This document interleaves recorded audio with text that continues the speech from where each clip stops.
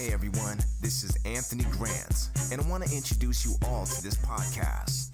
It's called Superstar PR, and it's all about entertainment insider chats with Nikki, the founder of the PR agency, Nikki Inc. This podcast chats with some serious entertainers and media insiders, always choosing people who are making a difference in the entertainment world and who have cool stories to share. Happy listening. Well, okay. So Megan, I'm gonna tell all our listeners about, where you came from. Yeah, sure. Read your bio, because I think that helps everybody, because I'm such a fan of yours. So I just assume everybody knows Megan. So Megan Ray is a she, her, a Toronto-based freelance writer and editor with a passion for body liberation, fat positivity, cycling, the stationary kind, karaoke, and all things beauty and skincare. She creates a body positive, whole vibe on Instagram. And a side hobby is she's working on her first book about fatness and desirability. And her work can be found in Chatelaine, Best Health Magazine, Flare.com, The Globe and Mail, Yahoo, Lifestyle, Refinery 29, and more. Thank you. Wow. Megan, you're a little busy. Megan, where were you born? I'm from Ottawa. Yeah, I'm from suburban Ottawa. It's funny, whenever I say that, I always expect people to be like, "Oh, sorry." But Ottawa has its beauties, and I'm just like a suburban gal.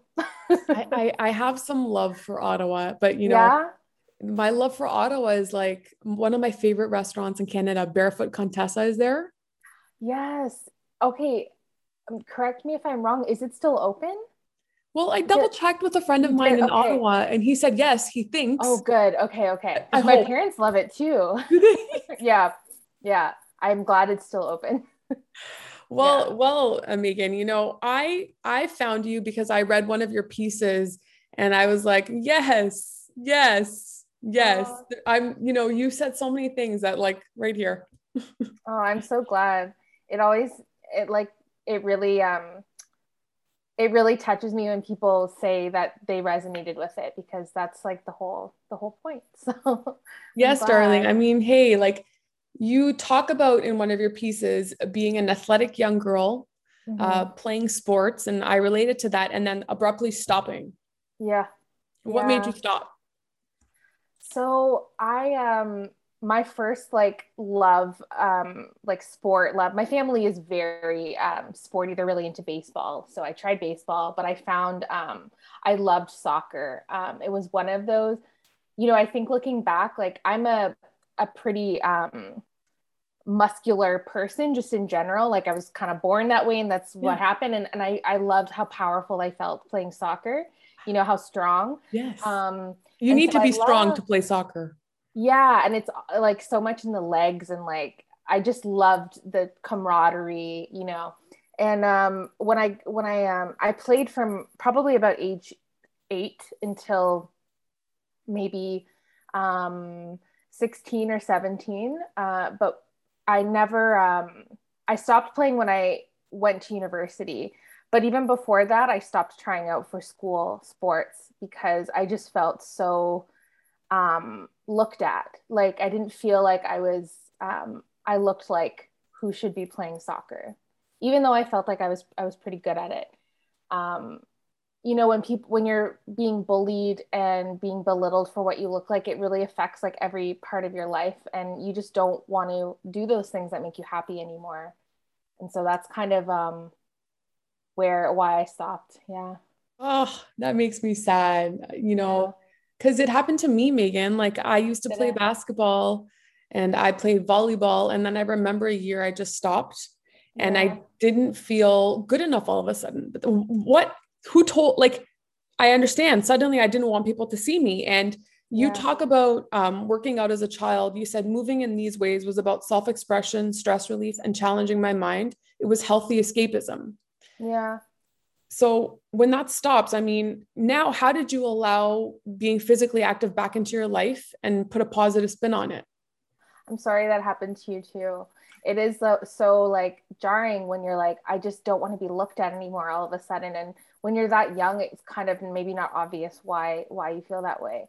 When I got into spinning, that's kind of where I know a lot of people hate spinning, but I found spinning about 3 years ago when I first got sober from drugs and alcohol. And, that kind of kickstarted my journey to, finding not just liking what I look like, but liking how it feels to be in my body, which is two very different things, I feel.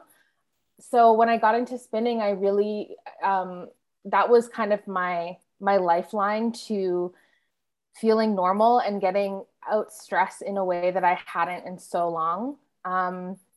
And now my movement just looks like I kind of do it when I feel like it, and I don't put value onto what kind of movement it is. Like, it used to be like, if I'm not like sweating and gasping for air, it's not good. Like, it's not good enough. And sometimes that feels great because it's like getting out of your body a little bit. But sometimes I need like slow, intentional yoga or something that brings me back into my body. So I think just adding variety and not forcing myself to do it when I truly don't want to, is like the key, the ticket. That's wicked. I saw this American naturopath say something pretty cool. I wish I remembered her name again. She was like, you need to do that crazy intense workout once a month. Yeah. Your body just needs it like once a month. Every other day is like yoga. Yeah. I've been doing it wrong, man. Like, let's do yoga. I know. I was like, yoga once a month, hardcore workouts every day. And, on the drugs and alcohol, I do see, everybody has their vice, right? Some of us drink 14 coffees a day. Some of us eat chocolate. The other day, I think I went hard into the sea salt chocolate thing, and I knew, but not for my kids to see. I just needed to have chocolate to handle a moment. But talk to me about drugs and alcohol, the way in, the way out. How was it for you? So I guess I started drinking in, really like drinking in high school. I was probably about 15. And like right away, it was this portal to another kind of person. And I think for, a decade plus, I felt like drugs and alcohol were my ticket to my higher self. Like, it was who I was supposed to be. Which I think is a common feeling for a lot of people who struggle with addiction, is you feel like that's who you're meant to be. And without it, you're insecure, you're afraid, you don't like your body, you're scared to be intimate with people. For me, it was really attached to body image and food as well.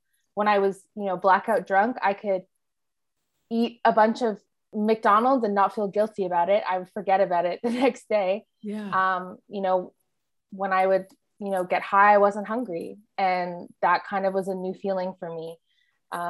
So yeah, getting sober was, kind of, I had to do it I was afraid of dying, honestly, which sounds extreme maybe for a lot of people, but I was just tired of, you get to a point where it's like, and I think this is applicable to everyone, you get to a point with something where the pain of not doing it is worse than the pain of continuing, and you have to make the change. And so I decided to seek help and treatment, and I'm the biggest I've ever been, and I love myself the most I've ever loved myself. I think you're gorgeous. I want to be your publicist. Like, I'm not joking, Megan. Like, own this vibe you're in. You're so kind. I think you're gorgeous too. This is real talk, like real talk. I think like if you could see yourself the way I see you, you would just Kat Von D it. You'd be like, look at me. We'll talk about that another time, Megan. You'd be like, Nikki, what exactly did your mind just tell you about me? But I love Kat Von D. Me too, right? Like, I'm such a Kat Von D. She's so badass. Yeah. And I'm so vanilla compared to her, but like you got that vibe. I mean, that is purely honestly from getting sober and just being able to, I kind of am trying for that, not like screw everyone vibe, but like, I don't care what that random lady on the street thinks of me anymore. And no one should. Like, who cares? Also, if they're looking at you, they're probably admiring what you're wearing, to be honest. Oh, Megan. Oh, You Megan. know? It's funny. I was 8 months pregnant and somebody said to me, it was a neighbor. And this is when I realized I can't listen to anything anyone says. She was like, oh, it's okay that you're fat now. And I was like, oh, I'm going to throw up. My husband looked at me. Thank goodness for those big sunglasses. I was like, I gotta what go. a thing to say. Super hormonal and super ready to say something back. But then Yeah. I realized, Megan, that this has been a narrative for so long. The size of anything shouldn't matter to anyone. Yeah. But I think some people, you know, the audacity, it's almost like they're not meaning to be cruel, but it's all they've ever heard. So that just keeps going forward. Man. Yeah. There's just so much in what you just said. Like, first of all, like people shouldn't be commenting on your body, period. And also I think there's some weird ownership that people think they have over pregnant women. Like you can just touch and comment and stare. And it's like, no, you can't. I mean, I've never been pregnant, but just from listening to you and like my friends who have been, it's like you become like not a person anymore. I don't know if that's yes. No, you become this like thing everybody wants to touch and comment about, and you're also really sensitive about it. Exactly. Yeah. What's going on? Why are you touching my belly? Okay, great. Yeah. You know, like, so I want to ask you, Megan, like, how did you find out that you're a really stellar writer? Where did that come from? You know, I've been writing since I can remember. I was like, it sounds corny, but I was the little kid with a, you know, pad of paper and a pencil, like following my dad around Home Hardware, like writing poems about like tiles, like colored tiles. God. So I've always loved writing. And I think too, the way I grew up, like as a child, I always, if my parents and I got in a fight, I would write them a letter and they would write me back instead of talking, because I think it helped. It was the way I like to communicate. Speaking can be hard for me.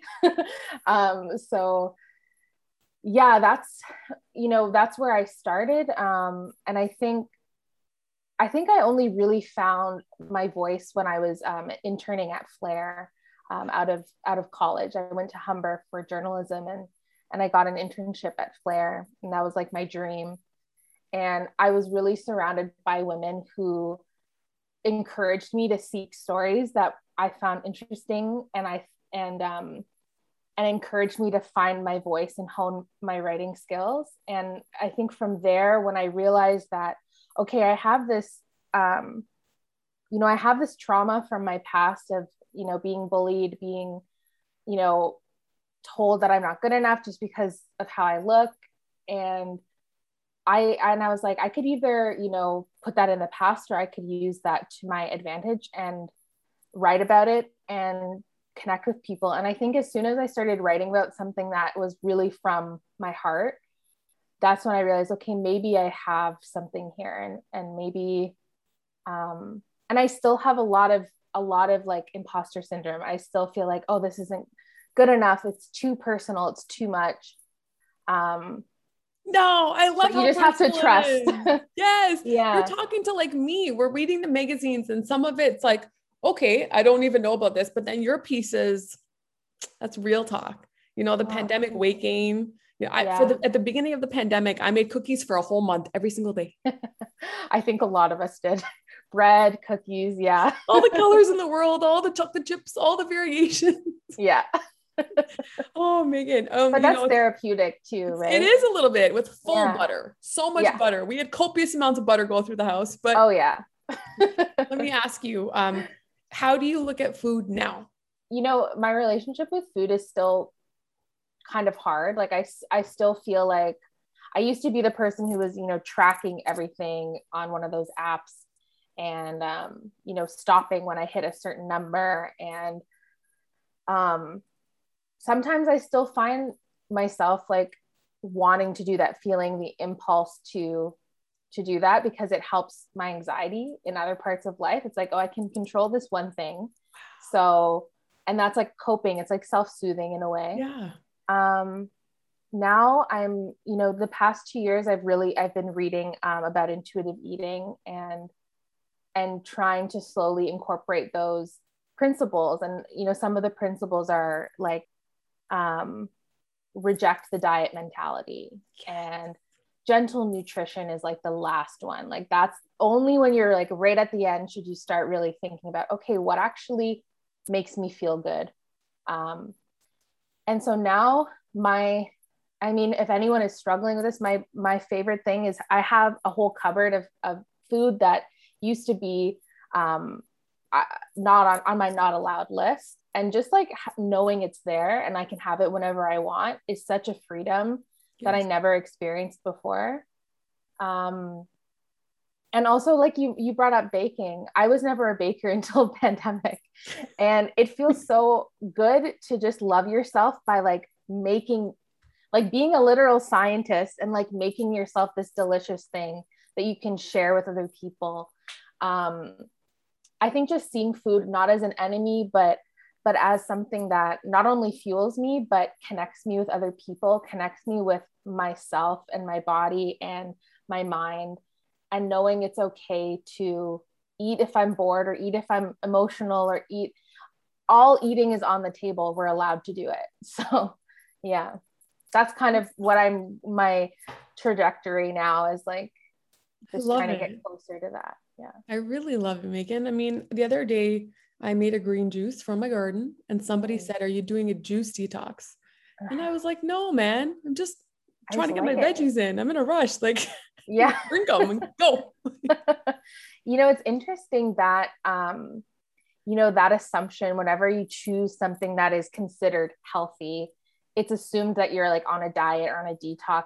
It can't just be that you enjoy it or you're in a rush or whatever. Yes, Megan, like, oh my gosh, I want to make you one and send it to you because I get like proud like an old Italian man of my garden. Yeah. But like I grow stuff, and then when there's too much of it, I just juice it and I pop some pineapple in, and it tastes good, because otherwise all that green stuff wouldn't taste so good. But pineapple makes it all palatable.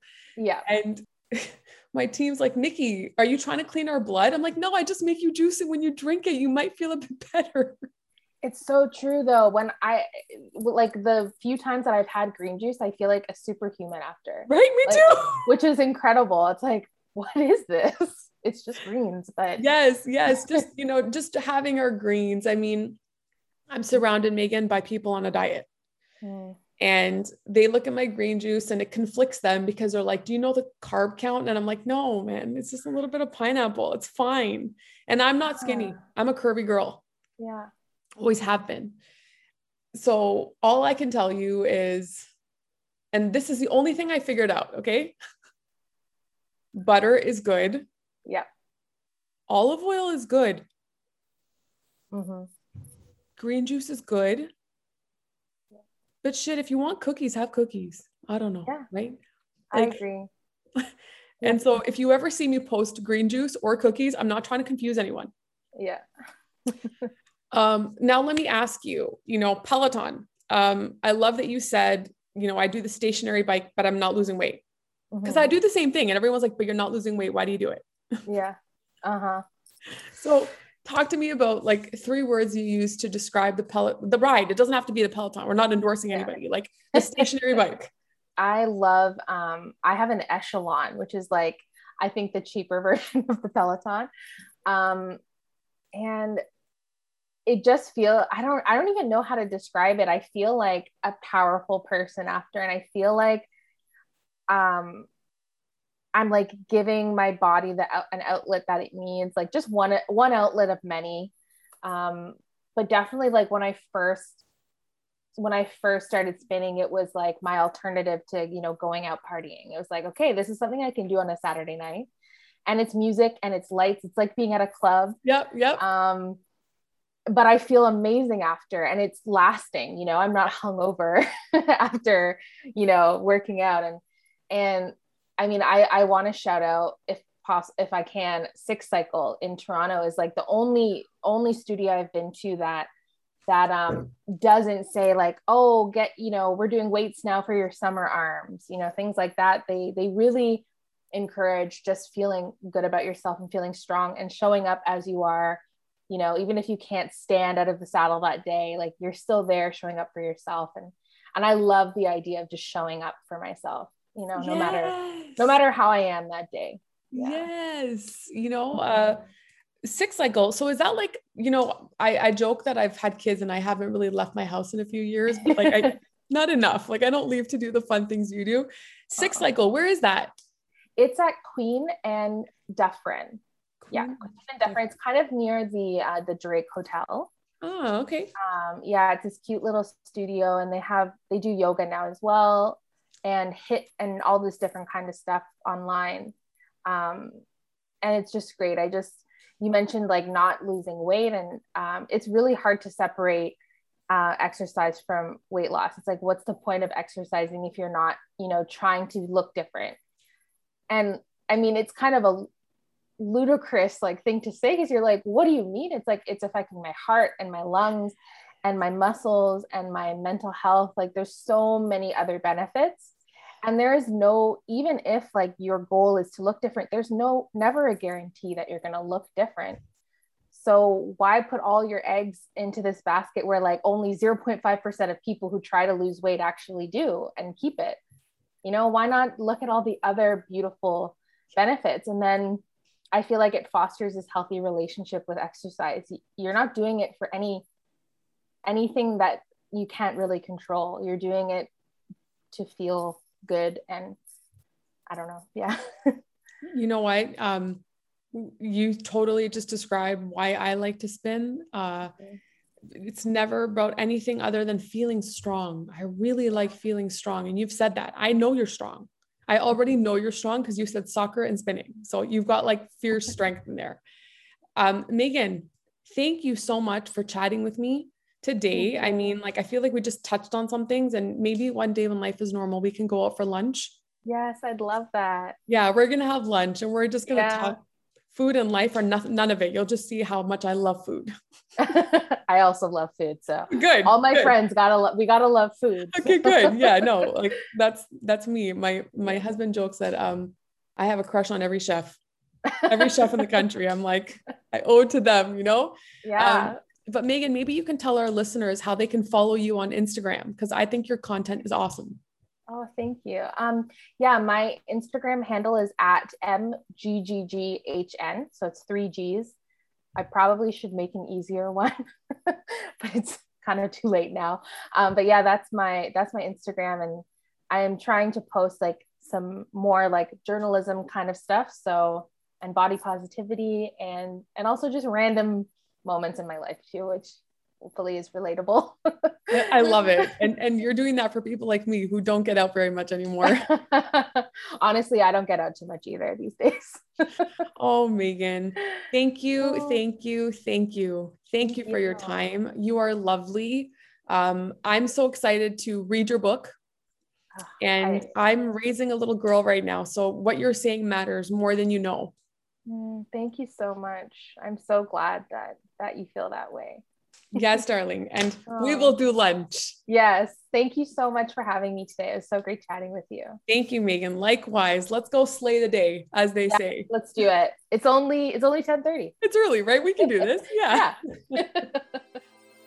Thanks for tuning in to Superstar PR. New episodes are available every other Friday. And we would love your feedback, so please rate and review us on Apple Podcast. And be sure to subscribe to Superstar PR on your favorite streaming service, and visit www.nikkiinc.ca to sign up for podcast alerts and notifications. Thank you so much for listening.